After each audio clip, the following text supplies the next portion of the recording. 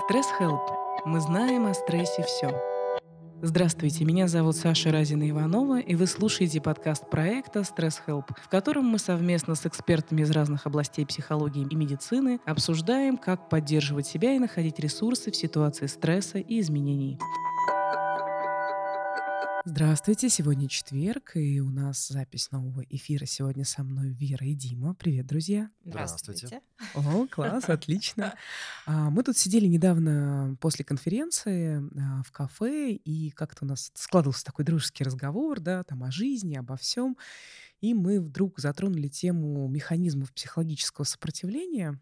Такая интересная, любопытная очень тема, она очень большая на самом деле. И мы затронули, я рассказала там какую-то историю, ну вот, потом Дима меня спросил, а уверен ли ты, что человек точно этого не испытывал? Да, и потом в какой-то момент развернулся диалог, и мы решили вынести этот диалог в записи эфира и сегодня поговорить о сопротивлении, да? Сопротивление в целом, да. Сопротивлении в целом, как механизм именно психическом, потому что у нас есть эфир про сопротивление поведенческое, да, вот что случаются изменения, да, и я вот не хочу их делать, я это осознаю, да, и я вот в таком сопротивлении эмоциональном нахожусь, да, вот я как-то, мы об этом немножко писали, но есть какие-то, видимо, другие механизмы сопротивления, более глубокие, которые мы не осознаем. Правильно ведь? Ну, есть, да, есть то, что мы видим, а есть то, что мы не видим, а есть то, что мы отказываемся видеть. Вот, вот.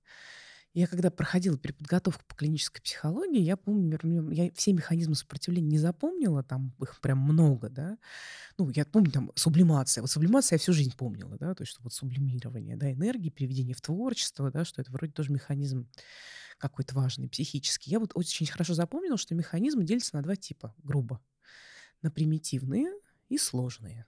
Вот примитивные — это механизмы, ну, когда мне надо что-то сделать, а я забыла про все, в кровать забралась, пирожных туда принесла, ну вот, окуклилась, да, это вот про такие очень, ну, примитивные механизмы, да, такие вот, ну, такие вот прям ранние, да, то есть ранние детские.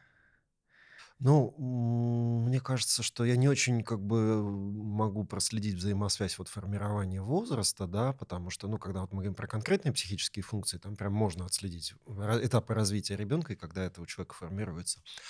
А если мы говорим про формирование защит, мне кажется, это ну, прямая взаимосвязь с тем количеством ресурса, которым обладает человек в момент, когда он сталкивается с какой-то проблемой, которую ему надо психологически Вот внутри да, себя мне еще решить. слово нравится защита, потому что, да, мы все-таки даже больше не о механизме сопротивления, сколько о защитных базовых Как мы механизмах, себя сохраняем? да, сознательно или не очень, да, то Чаще есть, не очень, да, конечно. чаще не очень. И вот, и дальше там есть сложные механизмы, соответственно, какие-то более сложные, там обесценивание — это сложный механизм, да, то есть там обесценить значение для себя той или иной ситуации. А что вы про себя знаете, друзья? Вот давайте начнем с любимого, да. Вер, ты вообще Вер, так на Веру смотрю, Вер. Вот ты свои механизмы отслеживаешь? Ты вот, ну, знаешь, где, в какой момент ты вот можешь себя обнаружить и понять, что сработала защита? Но вот если из простых, прям последнее время вспоминает, то это почему-то поесть, окуклиться, закутаться и поспать. Ага. Вот, наверное, последние там месяца полтора у меня вот такой точно механизм срабатывает.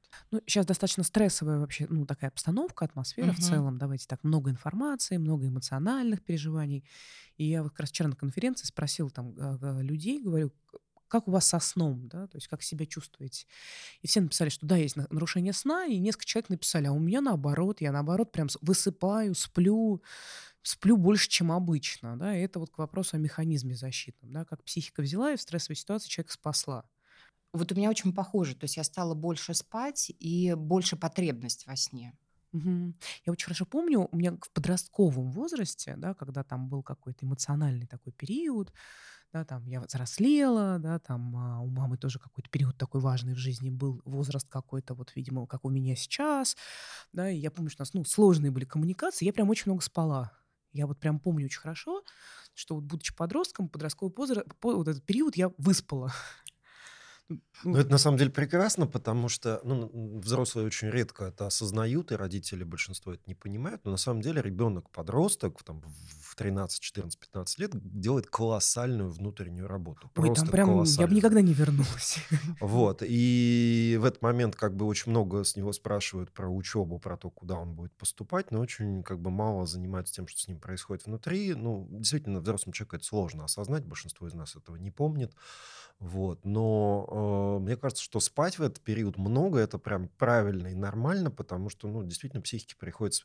На самом деле, в подростковом возрасте, как говорят, вот все детские травмы, да, которые скопились там от третьего месяца беременности до там этих 12-13 лет, они как будто как некий такой лего подбрасываются, и из них очень хороший шанс есть, что пересоберется новое здание, в котором многие из этих травм будут вылечены.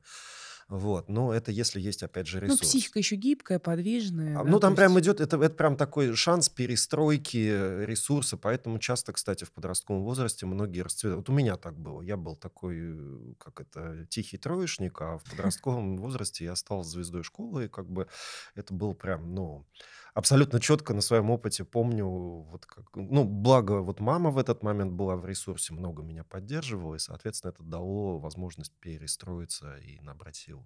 Ну, дальше вот я очень хорошо помню, бабушка дала совет, как раз тоже в подростковом возрасте. Вообще, мне кажется, что есть какие-то механизмы базовые, которые такие встроенные программки, да, а есть какие-то такие семейные идеи про то, как Да. справляться, да, ведь. Что я очень хорошо помню, как бабушка подошла ко мне, она говорит, заведи дневник, прям записывай все, что с тобой чувствуешь, ну, что ты чувствуешь, что с тобой происходит. И это тоже защитный же механизм, да, вынесение своих переживаний, да, вот в поле, в пространство.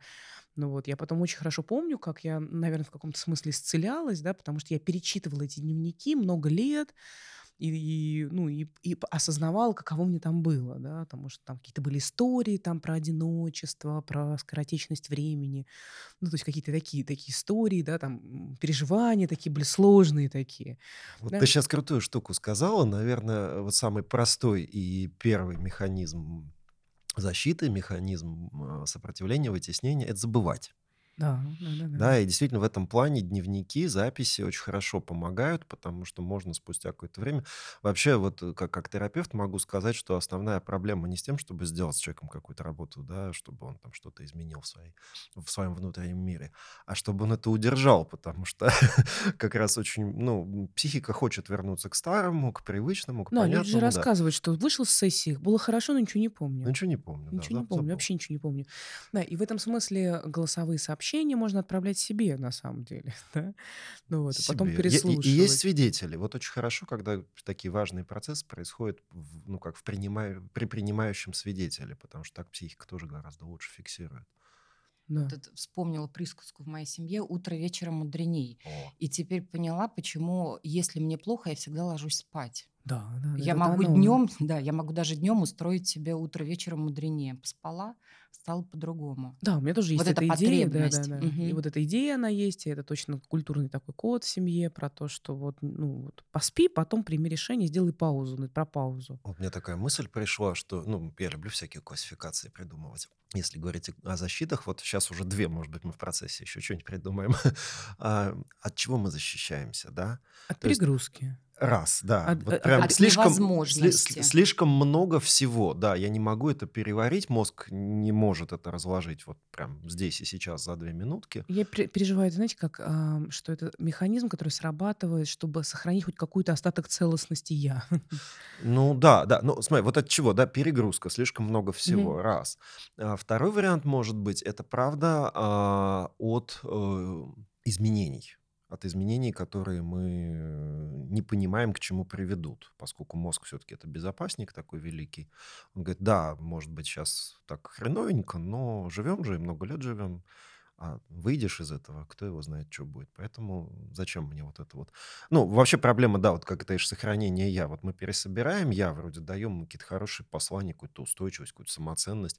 А как с этим новым я жить? Я же не знаю, нету навыков, нету механизмов, нет понимания, нет безопасности. Это тоже прям большая защита, потому что не всегда слишком много, а часто просто непонятно, а как таким мне жить. Соответственно, защитный механизм примитивный, возвращаясь к примитивным, болеть — это тоже примитивный защитный механизм. Да, Да, то есть это, да, это такой вот прям уход красивый. такой. Ой, школьные годы счастливые. Сделаешь себе 37,7 и в школу не идешь. Я нос себе разбивала, я рассказывала вам, да? Да ты что? А у меня, слушайте, у меня слабые сосуды, у меня кровь в нос легко очень шла, и я прям просто подходила такая себе, вот так чпок, вот таким движением, у меня кровь начинала Ну, идти. это прям осознанные действия у нас, Да, да, такие. Осознанные люди, осознанно не идут в школу, да. да-да-да, это другое немножко, да. Вот, да. То есть еще, знаете, о чем думаю? У меня вчера, нет, не вчера, на днях был опыт, была соматическая, в воскресенье, да, была соматическая группа, открытая, да, для тех людей, кто сейчас, у кого обострились как раз соматические разные заболевания на фоне общего стресса, да, то есть пришли разные люди. У нас такой опыт был, я прям хочу поделиться. Ну, я прям, я, во-первых, сама вошла в ресурс, хотя, ну, вот прям мне казалось, что я в ресурсе, а я еще какой-то сделала шаг глубинный. И у меня какой-то абсолютный такой инсайт произошел, прям не могу не поделиться. Я давала песок людям, вот этот кинетический, да, Ага. ну вот, и я предложила людям не сопротивляться происходящим изменениям в мире и соединиться, то есть как это происходит, да, то есть есть я, Саша, да, и есть вот это все, что происходит вокруг, да, и оно как бы это не я, да, то есть вот оно, ну, то есть оно происходит с миром, оно происходит в мире, оно большое, ужасное, да. Дальше мы как-то написывали это в виде метафоры, как мы это себе представляем. Кто-то описывал это как ураган, кто-то как сход лавины. У меня была такая устойчивая метафора. Я была когда в Перу, я стояла на берегу Амазонки, и это дико страшная река на самом деле, потому что она широкая, там бревна, крокодилы, пираньи, вообще все несется с огромной скоростью, лодки тоже, да, то есть, ну, в принципе, ну, это экстремально очень, прям очень. А мы еще ночью там плыли, то есть мы прям в экстремальной ситуации были, но это было прям опасно, да. И я помню, как я вообще, ну, говорю, нифига себе вообще река, ну, вообще даже, ну, просто это просто смерть, а не река. Очень опасно. И мне вот представлялся тоже образ, что это вот такое, да, сейчас происходит с миром, да, что вот оно все несется, да, куда-то плывет, неуправляемо и опасно. Мы вначале наформировали эти метафоры, а потом я, когда дала этот песок, я предложила людям стать этой силой трансформационной, да, то есть я предложила людям пофантазировать, что они это сила, а вот этот песок, эта кучка, это как раз там Саша, да, либо те, кто были. Поменяться Да, местами? поменяться местами и начать этой силой трансформировать и менять. Вот я меняла себя, да, меняла Мгм. Сашу. То есть вначале я ее там помяла, порастаскивала, да, то есть вот прям вот вложилась в песок. Во-первых, я перестала отрицать силу трансформационную. Мгм. То есть я вообще вышла из поля, которое было до этого. То есть до этого у меня было поле, что это конфликт мировой, что это, ну, как бы мир себя изжил. То есть я была как будто в другой терминологии. Потом в процессе этой работы я вышла в идею, что это сила, просто сила, Круто. энергия Мгм. трансформационная, которая пришла в этот мир. И дальше я стала этой силой и начала, ну, взаимодействовать с тем, что я называла в этот момент Сашей. Это была кучка песка. И Мгм. я ее трансформировала, ну, просто что-то делала, да, вот эту энергию. А потом в какой-то момент этот песок приобрел некоторую форму, которая меня устроила. Меня как силу. Да, то есть это какая-то была уже не изначальная форма. Я помню, как я успокоилась, положила руки на эту форму, и прям, знаете, такое удовольствие такое было изнутри, что вот эта форма мне больше нравится, да, вот эта форма, она вот меня устраивает, и теперь эту форму я хочу защищать, как эта Ага. сила. Слушайте, у меня такой вот прям был инсайт, да, вот из этого, что мы же часто отрицаем как раз, да, то есть мы вытесняем, отрицаем, мы не хотим соединяться с этой силой, она больше нас. Нам хочется, ну, остаться в прежнем мире. Убежать от нее, Ост скрыться. Да, Да-да-да. Мгм. оставить прежнюю форму Саши, Мгм. да, и у меня претензия к М. этой силе. Потому что Мгм. была Саша, у Саши был мир, у Саши были планы. Все было Все хорошо. было Да. хорошо. Может, не хорошо, но было понятно. Понятно, Нормально, да. да. Понимаете, да? Хреново, но я привык. Да, ты сила. Хочется Да. сказать, сука, пришла и делаешь вообще с моим миром все, что хочешь. Слушай, очень Понимаешь, круто. да? А тут я взяла Мгм. и стала этой силой, да, и просто позволила этой силе меня трансформировать. Слушайте, мы просто сидели, это делали вместе, это была, ну, группа людей, и вы знаете, мы все это сделали, и нам прям всем стало хорошо, да, и То у есть не нас просто легче, хорошо. прям хорошо, потому что у нас из этого появилось, ну, во-первых, понимание того, что мы можем менять форму, да, что, ну, как бы, что потом это вышло как раз, ну, на новый уровень понимания, что это процесс коллективный, да, что это сила. Мгм. Не плохой, не хороший, не про людей, а вообще просто про встречу с этой силой. Это было дико терапевтично, Да, прям очень красивый очень процесс. красиво. Вот, и получается, что когда мы вошли, да, все в этот процесс, мы все, конечно, находились в разном сопротивлении. Люди пришли с соматикой как раз, да. И я пришла вообще, ну, с идеей, что я не дышу, да, там. Большинство людей рассказывало про то, что у них сплю, не могу собраться. Вот как раз описывали люди, что сработала система на защиту, включились какие-то примитивные и не очень механизмы, да, и вот прям из этого вышли вот в такой процесс. Ну вот хочется тогда, знаешь, вот про что сказать. Вот мы сейчас как раз трогаем тему, а как же мы сопротивляемся, да, и если говорить о, ну, во-первых, слишком больших, тяжелых процессах, да, когда мы сталкиваемся со страхом, который больше меня, с силой, которая больше меня, еще с чем-то, нам очень хочется либо от этого убежать, да, либо как-то это подчинить всегда. И когда нам хочется убежать, там как раз включаются вот эти механизмы. Ну, первый– это диссоциация из тела, да, вот то, что ты говоришь, там, Мгм. дышать не могу, да, слабо чувствую тело. Мы это не особо замечаем, если человек не тренирован, но контакт с телом сразу ослабевает, соответственно, ослабевает контакт с переживаниями, ощущениями и так далее. И в абсолюте, значит, если воздействие каких-то эмоций чрезмерное, я перестаю чувствовать эту эмоцию практически совсем. Она чувствуется только в эффективных состояниях. Ну, вот самый яркий пример, наверное, почти у каждого есть. Я вот смотрю по людям, по себе, которые приходят. У большинства вытеснен контакт с агрессией, у большинства вытеснен контакт с отвращением, у очень многих вытеснен контакт со страхом, особенно у спасателей. Спасатели все бесстрашные. Мгм. У очень многих вытеснены контакты с какими-то большими сложными переживаниями, и это происходить может уже как, ну вот я так вырос, да, и уже вытесняю это чувство автоматически, а может происходить в моменте, и если говорить, ну вот о стадиях горевания классических, там же первая стадия классическая– это сопротивление, отрицание. Я не буду признавать, что это происходит. Даже если вот, ну, любимый близкий человек, там что-то с ним случилось, какое-то время мы как будто в это не очень Сейчас верим. вообще, сейчас про другое скажу. Вот Ага. прям какая-то такая большая история. То есть, когда, например, партнер догадывается, что партнер изменяет, Да, да, классика или тоже, прям да, даже да. есть признаки, да, то есть есть там какие-то там иногда даже вот, ну, я очень как-то не знаю, почему так люди делают, да, но я прям знаю истории много с подсказками, когда там любовники оставляют, да, ну, то есть чтобы о себе сигнализировать, и человек упорно отрицает, да, Ну, это называется закрыть глаза, потому что если я это увижу, это будет такое чрезмерное переживание, это настолько осложнит текущую жизнь, что придется с этим что-то делать. Но на самом деле вот то, что сейчас произошло, да, вот эта спецоперация, когда случилась, я даже по себе увидел, и я первые 2 недели я понимал, что происходит, но я это не проживал, не чувствовал. То есть вот у меня контакт с ощущениями, вот с кошмаром, с каким-то вот, с переживанием того, что, ну, вот мир прям действительно сейчас находится в каком-то очень нехорошем состоянии, он у меня случился только через 2 недели. 2 недели мне было абсолютно как, ну, я знал и знал, да, ну, идет и идет где-то там что-то, да. И вот только сейчас, когда случился контакт, я понял, что, ну, по-видимому, психика подготовилась, есть ресурс, чтобы это внутри себя осознанно переварить ВКонтакте, не убегая от этих чувств, не разрушаясь от них, а прям побыть в этом. И очень интересно вот это за собой наблюдать, потому что, ну, вот прям видны эти механизмы защиты. Это хорошо, тренированность есть, это хорошо, ресурса много. Да, если у человека ресурса мало, совершенно нормально, что он не в контакте с этим, или что он уходит в аффект, когда вот, ну, сейчас мы вот это «бей, беги, замри», да. То есть часть людей бьет, поливает всех чем только можно, направо и налево, не разбирая, родня вообще, это да. друг или кто, да. И это прям аффективное же Это эффект, состояние, да. эффект, я это прям так для себя Кто-то спит называю. значит, замер, да, и минимум движения, минимум действия хочется делать. А кто-то собрал чемодан и рванул в неизвестном направлении, не понимая, куда, зачем и с чем, и что он там будет делать, но лишь бы как бы бежать, да. И эти наши Эти вот... люди успевают писать посты. Да, кстати, очень активно, я тоже читаю. И по этим постам очень видно их удивление про то место, где и зачем они оказались. Ну, там Да-да-да. прямо оно сквозит, что я тут делаю, почему я здесь. Ну, ладно, вот там Как я посерфлю. оказался, да, в Да-да-да. Аргентине.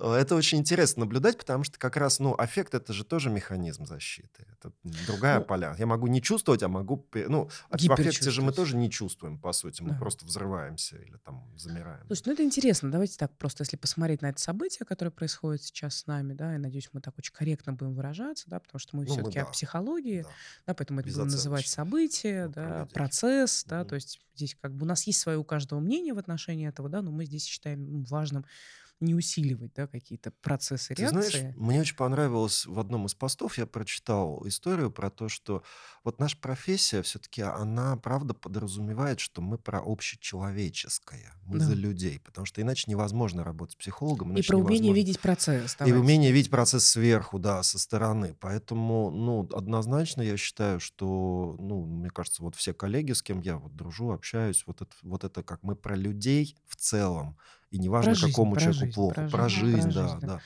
Да, Это очень поэтому здесь важно. важно, да, то есть это наша как бы такая сейчас, ну, как бы и ценность, на которую мы Ценность. опираемся, да, при этом разговоре. Ну, то есть объем получаемой информации, вообще объем этого события, да, потому что он, ну, как бы он, ну, это не просто там конфликт, да, это там не просто военная операция, это не просто там военные действия, да, то есть это, ну, это огромный, колоссальный конфликт мировой, конфликт ценностей, да, потому Ценности. что, ну, то, что сейчас, Смыслов. да, смыслов, то, что сейчас происходит, это очень большое событие, и понятно, что ни один человек не может от края до края это событие уместить в своем сознании, да, то есть как-то вот прям сказать, это вот поэтому, это вот для этого будет вот так. Ну, никто не может, понимаете, да, даже собравшаяся группа Никто. людей вряд ли это может сделать. Плюс еще важно, что кризис начинается с того момента, как мы достигли дна и начинаем уже все-таки от него отталкиваться, а мы пока летим. Это тоже важно, да. Плюс вот хочу Марину нашу прокомментировать, да, она в разговоре это сказала. Мне очень это понравилось, да, вот что когда родители разводятся, для них это кризис, а для детей катастрофа. Мгм. И в этом смысле для людей, которые, ну, не принимают решения на государственном уровне, все, что происходит, это катастрофа, ну, объективно. Просто вот катастрофа и все. И поэтому мы все увидели, как сработали вот наши механизмы. У кого как, кто с чем соединялся, да, то, как долго это проживал. Вот то, что ты сказал, что ты 2 недели там, например, находился в отрицании, да. Ну, вот Ну, очень таком важно, вот. да, я головой-то все понимал, вот на уровне М. логики, мыслей, смыслов, а на уровне чувств абсолютно вот, да, ну, как будто ничего не А у происходит. меня, знаешь, наоборот, во-первых, у меня, ну, так получилось, что я много-много лет назад, общалась там с людьми, которые прогнозировали это событие. Но я им не поверила. И поэтому, когда я оказалась в этом событии, я понимала, что меня предупредили.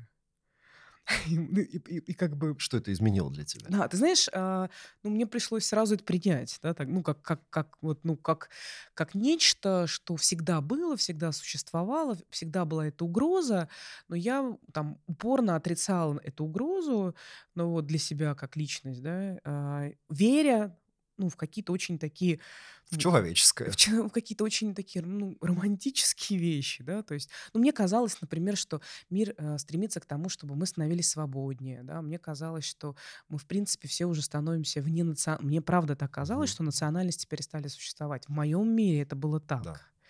Да, в моем мире бизнес никогда не мог бросить людей. В моем мире, ну, бизнес это как будто было бы что-то большей силы, чем государство. Да? То есть мне казалось, что, ну, на самом деле властью обладают организации и компании, которые дают, ну, людям работу. Да? Ну, то есть мне казалось, что психологическое сообщество не может расщепиться, потому что психологическое сообщество, оно как бы все про жизнь, да. И вдруг это все обрушилось, ну, все прям, да. То есть оказалось, что и национальный вопрос важен, психологическое сообщество развалилось. На самом деле, представляешь, из всех сообществ сохранили целостность травматерапевты, да, сохранили целостность психодраматисты, ну вот, большинство сообществ там аналитиков, коучей, они исключили Россию из международных сообществ, и Это это то, что впервые. казалось вообще Это невозможным. казалось абсолютно невозможным, да. И я оказалась вот со всей этой правдой, да, вот я прям помню этот день, когда оказалась со всей этой правдой, и я прям вот, ну, мне нужно было это признать. Это было очень таким сложным для меня опытом, ну, таким внутренним опытом, да, потому что я знала, что это будет, потому что меня предупреждали. Да, и, ну, то есть, и эта угроза всегда была, но я всегда ее как раз вот вытесняла, да, не делала на нее ставки, не соединялась с этой идеей. У меня, знаешь, есть такой же термин, как мистическое, магическое мышление. Это детское такое мышление, когда ты думаешь, что если ты не будешь думать о плохом, плохого не будет. Мгм. Ну и, в общем-то, я здесь, вот в этом месте я была маленькой девочкой, да, которая не хотела верить в то, что это возможно, понимаете, да, верила в хорошее и считала, что таким образом она кормит белого волка, знаете, да, эту Да, историю. да-да-да-да, прекрасная история. Вот, и в этом смысле у меня, конечно, для меня это было подобно удару. У меня ощущение было, что это самосвал по мне проехал. Мне было очень, не очень. Когда с людьми делилась, я говорила, что я вот время как раз еще и была не в России, я пошла топиться в океан. Ну, то есть я реально, понятно, что я нереально бы это не сделала, это был каким-то символическим актом, мне хотелось просто природе отдаться, мне хотелось просто вот на землю упасть, в воду упасть, да, вот мне хотелось прям вот. Ну, кстати, вот тоже прям ты говоришь о механизме защиты, соединиться с чем-то большим. Да, ну, к маме, понимаешь, да, ну Но ты вот в знаешь, вот детстве. Помнишь, в детстве ты прибегал к маме, вот это вот, к ткнуться в маме, маме, к природа папе? мать, земля мать, мы же вот эти эгрегоры, Ну, это то есть, когда ты маленький, тебя разрывает, архетипы. ты к большому Да, к примкнул, большому. да, и с большим этот опыт разделил, да, то есть тебе страшно, ты же приходишь к маме в кровать. Ну, понимаете, да? Это же, ну, прям такой очень базовый механизм, Вера. Да? Ну, ты приходила к маме в кроватку, нет? Ну, Нет, нет, нет, я была на пятидневке, и да. ага, не приходи. Да, на выходных было некогда уже приходить. Да, уже поздно было, да. А у меня, видишь, мама со мной в садике работала, то есть она все время рядом была. И я помню вот это вот чувство, что если, ну, тебе там страшно, да, там, а ночью все время было как-то страшно, какие-то на даче мыши, еще вот это. И что можно прийти к большому, да, и найти там защиту. И это сразу у меня сработало. Ну, прям вот сразу. Ну, самое большое, что было у меня в доступе, это был океан. Ну, это я прям пошла, да, то есть и это было таким для меня символическим Ну, процессом. целительно, целительно.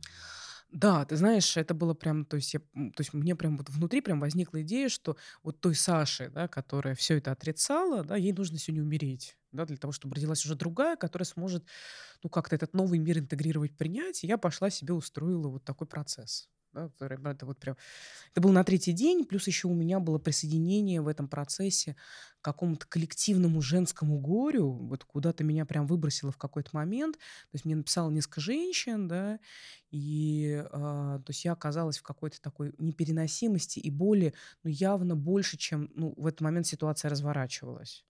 Да, то есть это переживалось как такой, знаете, вот боль всех женщин, матерей, чьи сыновья, мужья ушли на войну.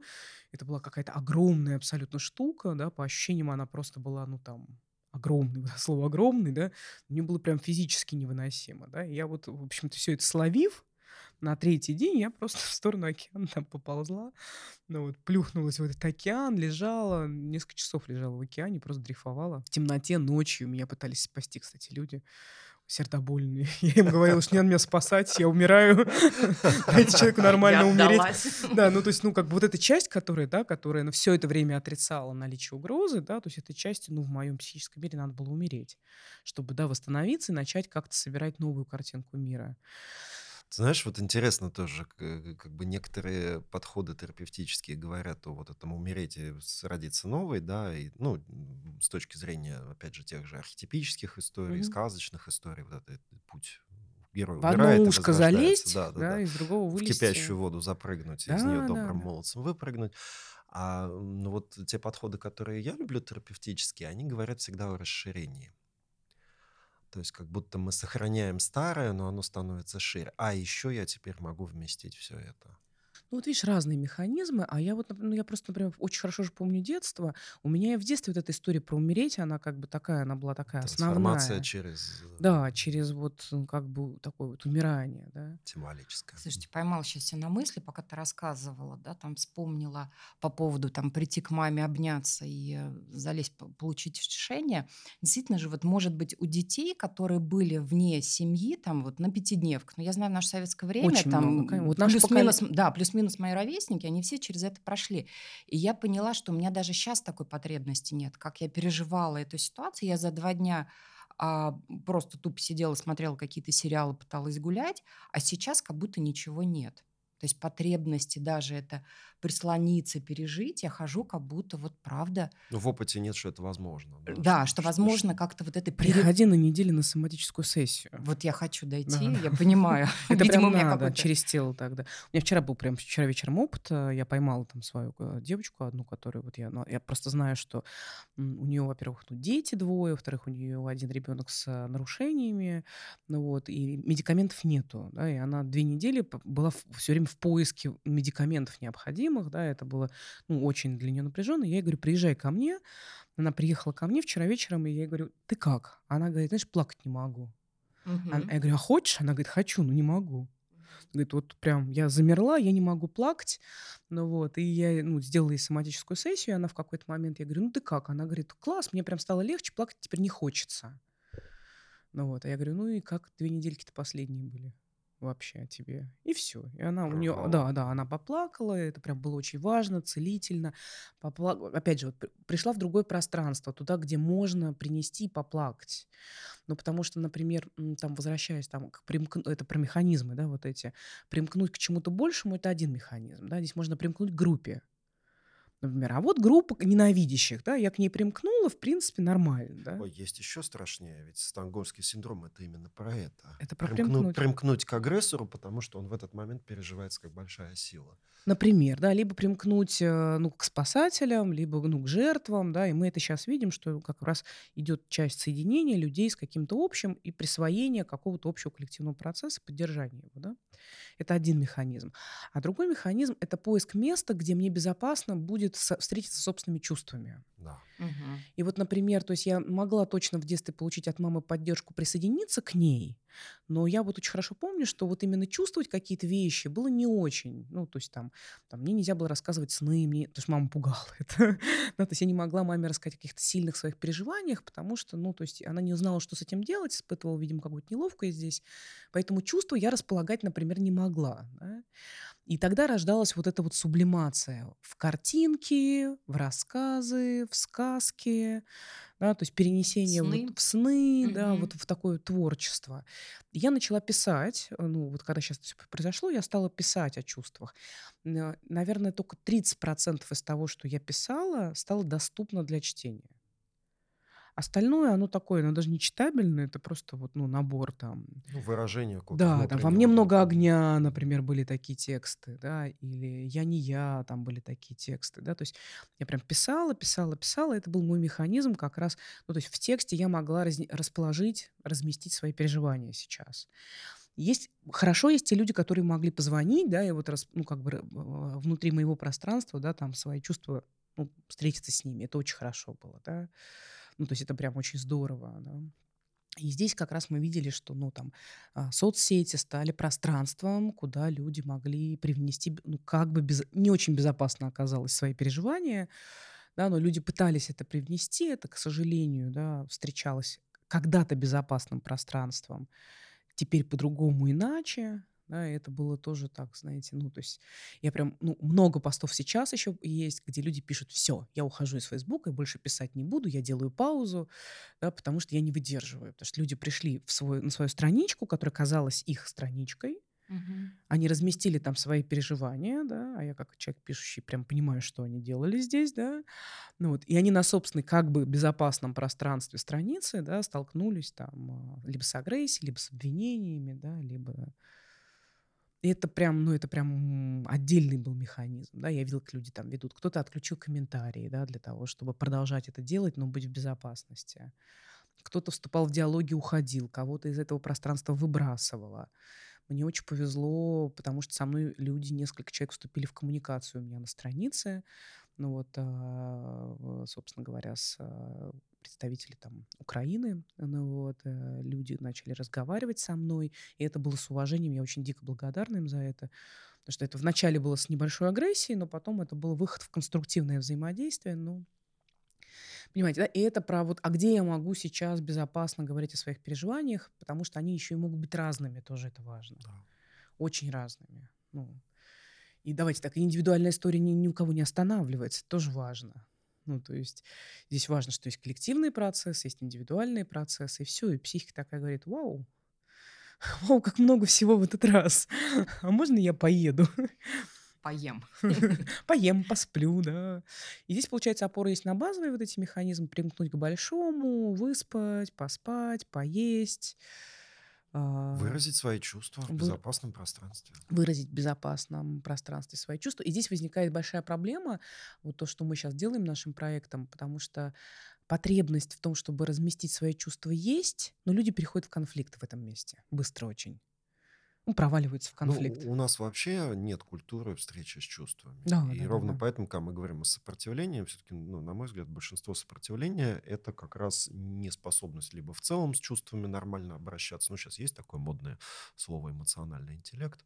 Я его не очень люблю, но это в целом про то, что я осознаю, что внутри меня происходит. И мало людей, кто с этим готов, ну, и умеет честно сталкиваться. Слушайте, ну, я завтра веду открытую встречу для HR и помогающих специалистов внутри корпоративных, да, там тренеров, психологов. Бесплатную открытую встречу. 70 человек уже записалось. Я как раз буду за 1,5 часа просто давать технику, механизм, как можно помочь людям, ну, встретиться с собственными чувствами, смыслами, образами в этой ситуации, дать этому место и не уйти в конфликт. Да. Слушай, ну, мне кажется, просто еще накал чувств, он очень большой сейчас, потому что с таким масштабом, по сути, мы же не сталкивались. Наше поколение, ну, вот мне тяжело вспомнить ситуацию, которая была похожа. Беслан. Беслан. И мне, знаешь, что вспомнил студенческие годы, и я Я была в просто была Москве. вовлечена в эту историю, поэтому я там уже умирала тогда.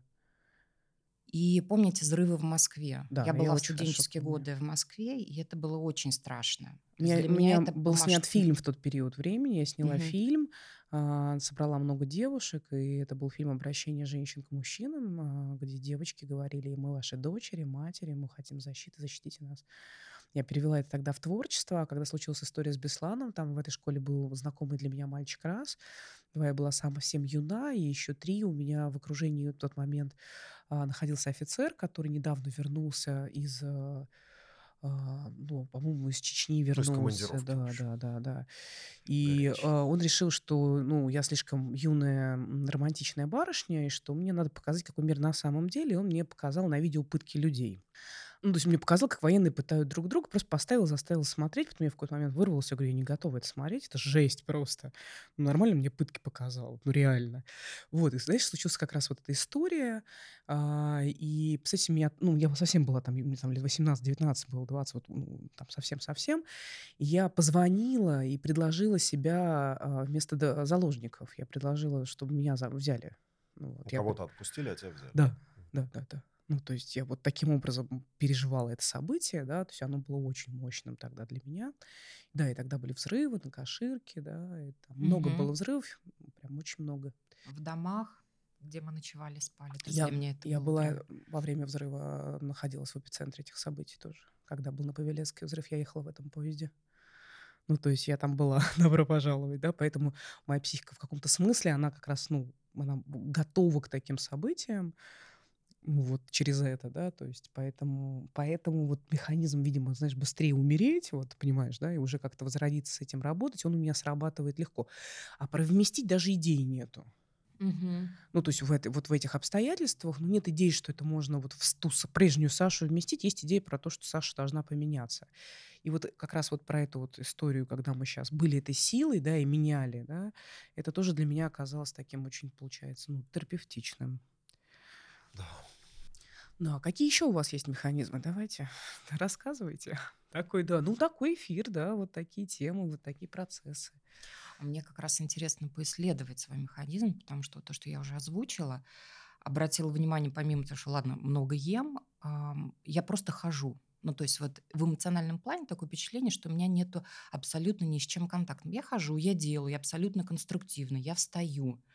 То есть вот в плане функционирования, да, но я очень боюсь встретиться, видимо, с тем, что у меня внутри находится, М. потому что, опять же, пережила много чего. Мгм. И там же эти события, они вскрывают одно с другим, ну, то есть Да. там они связаны. Я когда через симптом нарушенного дыхания работала с потерей близкого друга несколько лет назад, со смертью близкого человека, я прям сквозь эту работу вылетела в работу про смерть отца, например. Поэтому здесь, если, например, какие-то предыдущие шоковые травмы не отработаны, то мы через одну можем, да, В вскочить в прошлое, другую. да, попадаем. Еще, знаете, наверное, про то, что мы же и наследуем много чего.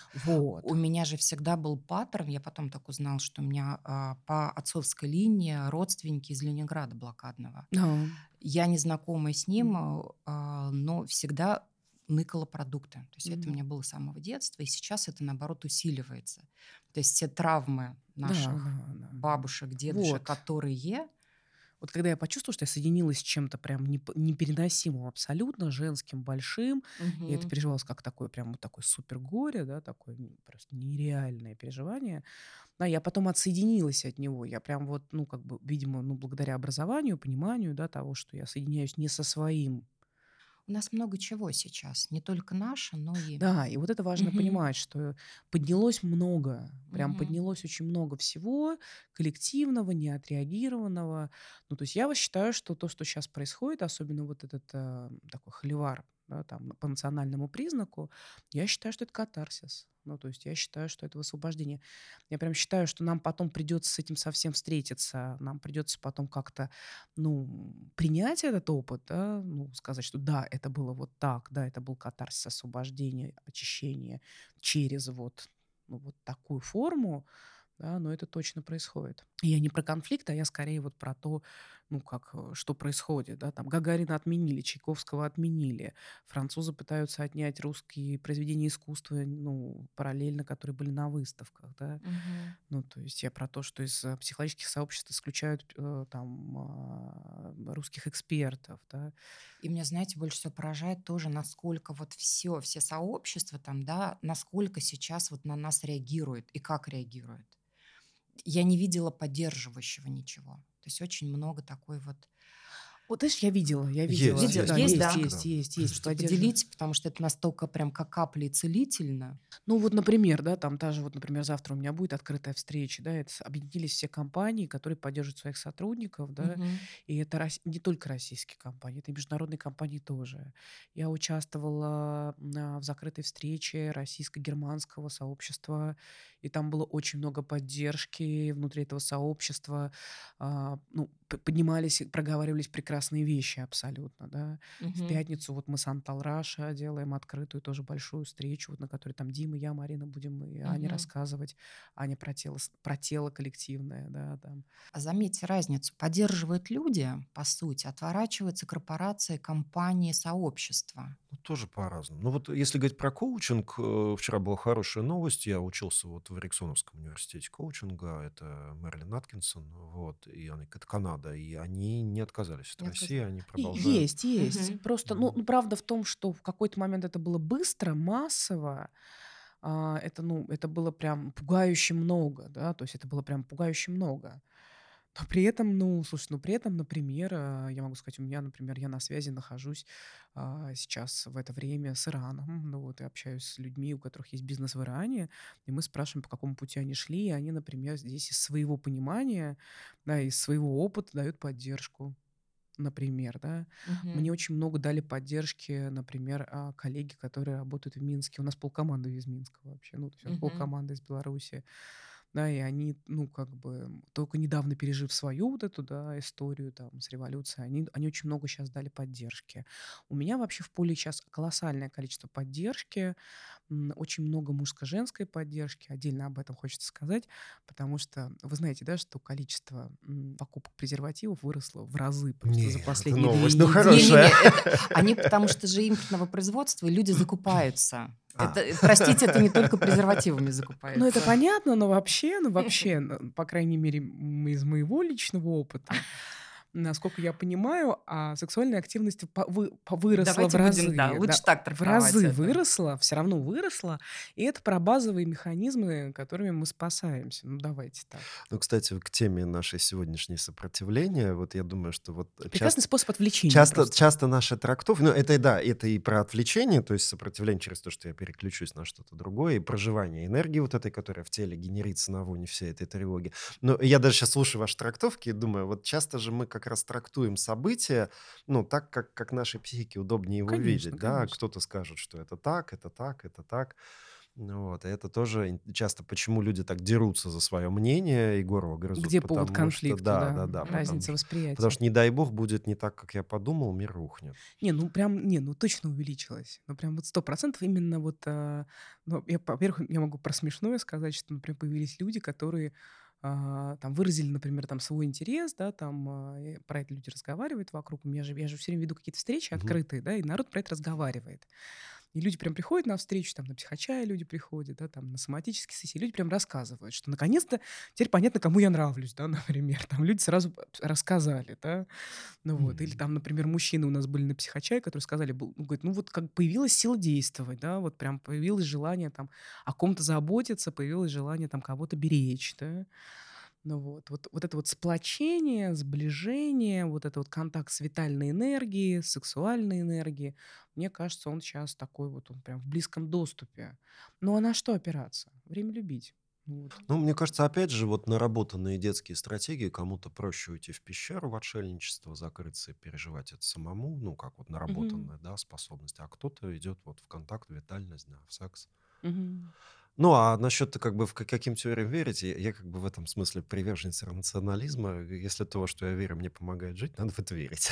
А я рассказывала притчу про то, что к старому рэбе приходят ученики и говорят ему, Рэбе, можешь ли ты дать нам совет один на всю жизнь, так, чтобы он работал?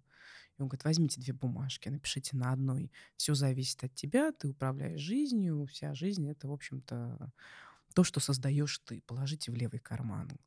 Вот. Берите другую бумажку, пишите: "Ничего от тя не зависит, ты песчинка, ты пришел, исчезнешь, никто о тебе даже никогда не вспомнит, вообще ни на что не влияешь". Положите в правый карман. Доставайте по мере необходимости. Прекрасно. Да, такая прекрасная история. Ну и здесь мы, собственно говоря, видим и этот процесс тоже, кстати, да, ну, потому что вот этот манифест же был: "Давайте мы сейчас там выйдем, да, там, и сделаем революцию". Ну, это же был же манифест такой про, ну, про то, что мы этим управляем, что мы можем с этим справиться. И ровно другая половина людей, которые понимали, что они не могут этим управлять, но они могут управлять чем-то очень простым, да, Мгм. тем, что происходит у них в доме, да. И вот Своей Да, жизнью, своей да, своим жизнью, и вот это, и окружением. действиями. вот первую Мгм. неделю это разделение было очень сильным, оно Да, было очень Мгм. очевидным и видным да. таким, да, Мгм. что были люди, которые достали бумажку из левого кармана, и были люди, которые достали бумажку из правого кармана. Мгм. И тоже опять повод для конфликта. Ну, здесь, конечно, мы давайте так, ну, это большая тема, конфликт, то есть его невозможно избежать, слишком много непонятного, слишком много энергии, слишком мы разные. Ну, конфликт возникает, мне кажется, в двух ситуациях. То есть 2 фактора должны сойтись. Во-первых, для меня должна быть непереносимость и неприемлемость чужой позиции. То есть вот это про Отсутствие отсутствие уважения, да. уважения, Мгм, да, я да. только хотел сказать.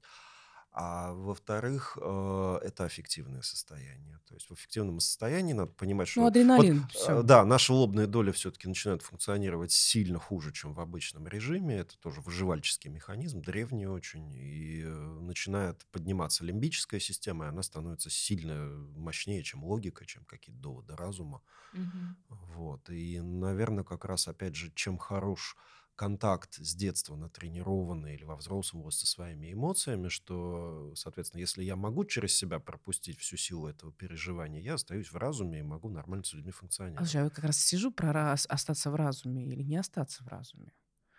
Иногда сойти с ума — это тоже защитный механизм. Ну, знаете, есть такая шутка, да, про то, что о чем можно спросить человека, который заправляет там одну брючину в ботинок. Да, то есть, в принципе, ну, Какие вообще какие претензии, могут да? быть ожидания к этому человеку. Ну вот, и, наверное, в завершении сегодняшнего вот этого первого эфира, да, мы продолжим тему механизмов, которые нас помогают, спасают нас, да, поговорим в следующем эфире как раз о механизме вытеснения, отказа от контакта с чувствами, про вину поговорим, про стыд, который в Мгм. коллективном сейчас очень сильно был проявлен. Мгм. Ну вот, в завершении давайте попробуем что-то вот про себя или от себя сказать. Что для меня точно вот сейчас основная такая мысль про то, что, ну, есть коллективное, да, и, ну, там есть коллективное поле, да, есть поле межличностное, эмпатическое поле, поле моего социального атома, а есть я, да, и мой личный процесс.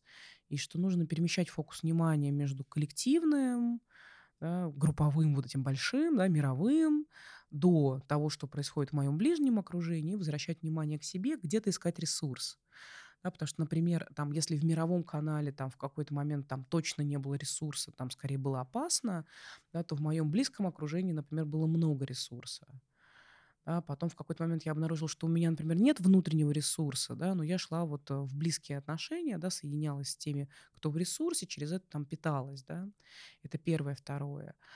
Следующее, что я тоже еще бы здесь сказала про то, что есть такое понятие, как питаться, напитываться ресурсом. И здесь важно понимать, что, ну, нам правда сейчас для того, чтобы пройти такой период изменений, большой период, да, встретиться вот с этой силой, ну вот нам правда надо питаться, и это важно прям делать и смотреть, где, откуда, чем вы можете питаться, что может вас сейчас вдохновлять. Это прям ценно, важно и необходимо, прям вот прям супер необходимо.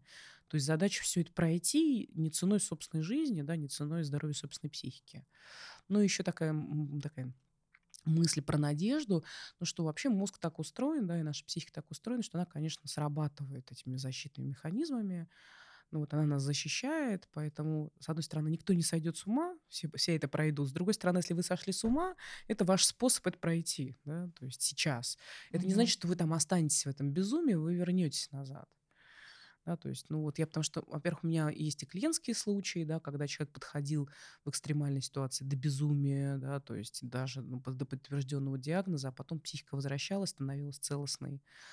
У меня был опыт, когда я находилась вот в очень непереносимой экстремальной ситуации, будучи в подростковом возрасте, и я прям поняла, вот я прям, знаете, я сидела, и я прям чувствовала, что вот Ну, в принципе, вот здесь можно уже сойти с ума.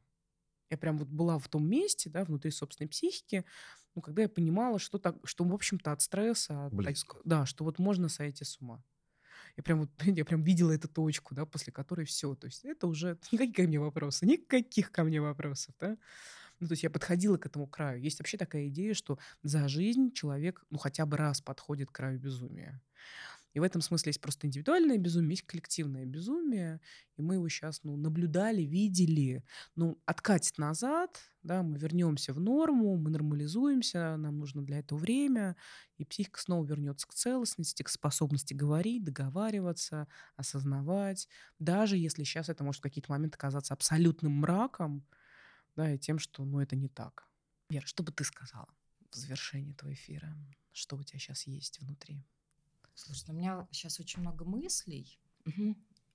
Много мыслей. Мне очень понравилась твоя метафора там, да, про точку, до которой там либо доходим, либо не доходим, но мы все к ней приближаемся. И я, наверное, для себя поняла, что все-таки важно до этой точки не дойти сейчас. Ну вот я, по крайней мере, про себя. Я понимаю, что я переживаю как аскет. Мгм. То есть я, скорее всего, уйду в пещеру и там буду вот с этим совсем находиться, пока не будет возможности выйти на белый свет. И здесь очень важно, чтобы все-таки в пещере была еда, люди, огонь. Ну, то есть как-то позаботиться о себе. Мгм. Пока не будет Да. ресурса просто посмотреть на мир по-другому. Я Мгм. думаю, может быть, ну, кто-то так же, как и я в Ой, у этом. меня вчера прям целая группа людей таких была, которые говорили, ну, там прям звучали фразы так: "А я сейчас буду шить, а я сейчас буду вышивать, а Мгм. я вот хочу шторы, да, а я хочу вот это". Да, то есть и, ну, это очень важно — сохранять прежний мир и поддерживать прежние ритуалы. В ситуации абсолютной неопределенности есть какие-то базовые вещи, которые мы точно можем делать. Да, да. Да, мне хочется, наверное, сказать словами Эриксона: со всеми все окей. В свое время Милтон Эриксон предложил такую чудесную формулировку, 5 базовых принципов, и первый из них звучит так: со всеми все окей. Вот, я очень вижу, что борьба с собой, непринятие себя, своих реакций, своих защит сжирает огромное количество сил, ресурсов, мешает изменениям, мешает сохранить себя. И, наверное, вот первое, что надо сделать в таких ситуациях, это принять себя со всеми своими механизмами защит, сопротивления, отрицания. И дальше подумать, а как я могу сделать себе получше? Не как Мгм. я могу себя отругать, не как я себя могу немедленно починить или там изменить, или начать правильно реагировать. Вот мы сегодня говорили про контакт с чувствами. Вот завтра же начать все чувствовать. Нет, сначала я вот такой, какой есть, со мной все нормально, у меня все есть. Я дожил до своих лет, значит, мои механизмы вполне себе рабочие, прекрасные. И говоря вот о тех бумажках, о которых ты сказала, нам все-таки важно управлять, нам важно контролировать. И есть такая ловушка ума, называется псевдоконтроль. Вот я буду читать новости с утра до ночи, и таким образом я типа контролирую ситуацию. Это убивает и разрушает. Это тоже такая защита для того, чтобы не сталкиваться с тем, что происходит внутри, не сталкиваться с тем, что происходит вокруг меня прямо здесь и сейчас. И я бы сказал, что на самом деле мы всегда выбираем, мы всегда управляем хоть чем-то.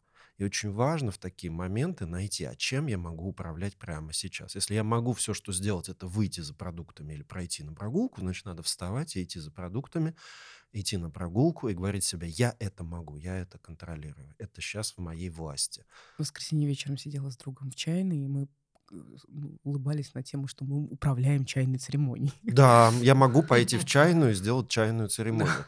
Вот это очень важно себе искать вот точки опоры здесь и сейчас. Вот сейчас, значит, бывают конфликты в семьях, там, например, там жена или муж в тревоге говорит: надо купить там тушенку и там, не знаю, запасти аптечку, а второй смеется, говорит: да что ты, дурь, все это там брось, уже 20 раз запасали. Вот я хочу сказать, если для вас это способ контролировать жизнь, если Мгм. ваш мозг это успокоит, купите эту тушенку. Пусть она, вот 10 тысяч выкинутой тушенки не стоит ваших нервов, вашего вот этого разбитого состояния, да, и близкие, ну, поддержите. Если человеку важно, чтобы вот, ну, не знаю, там, пачку долларов в руках можно было держать эту там, или там Сахара. сахара, Сейчас да. сахара и прокладок Вот актуально. это важно. Вот эта вот система «со мной все окей», она позволяет проживать как раз то, что происходит, гораздо спокойнее, гораздо, ну, бережнее. И даже если я на кого-то сорвался и сказал лишнее, никогда не поздно потом извиниться, себя простить, потому что, Вот. ну, Да. И вот нам предстоит вот этот процесс. всем коллективно нам предстоит вот этот процесс, да, когда мы туда идем. Ну, мы пока летим, да, но мы туда дойдем. Мы туда дойдем. Я прям верю в то, что это все нормализуется, что это катарсис, что это освобождение, исцеление глобальное. Вот такое, вот в такой форме. Ну вот. Ну что, спасибо, что были с нами. Слушайте наши эфиры. До встречи в следующий четверг. Пока-пока. Вы слушали еженедельный подкаст Stress Help. Мы с вами прощаемся до следующего четверга. Не забывайте подписываться на нас на всех популярных платформах, а также много интересного вы можете найти на нашем инстаграм и телеграм-канале с одноименным названием. Помните, нормально, когда хорошо. Пока-пока.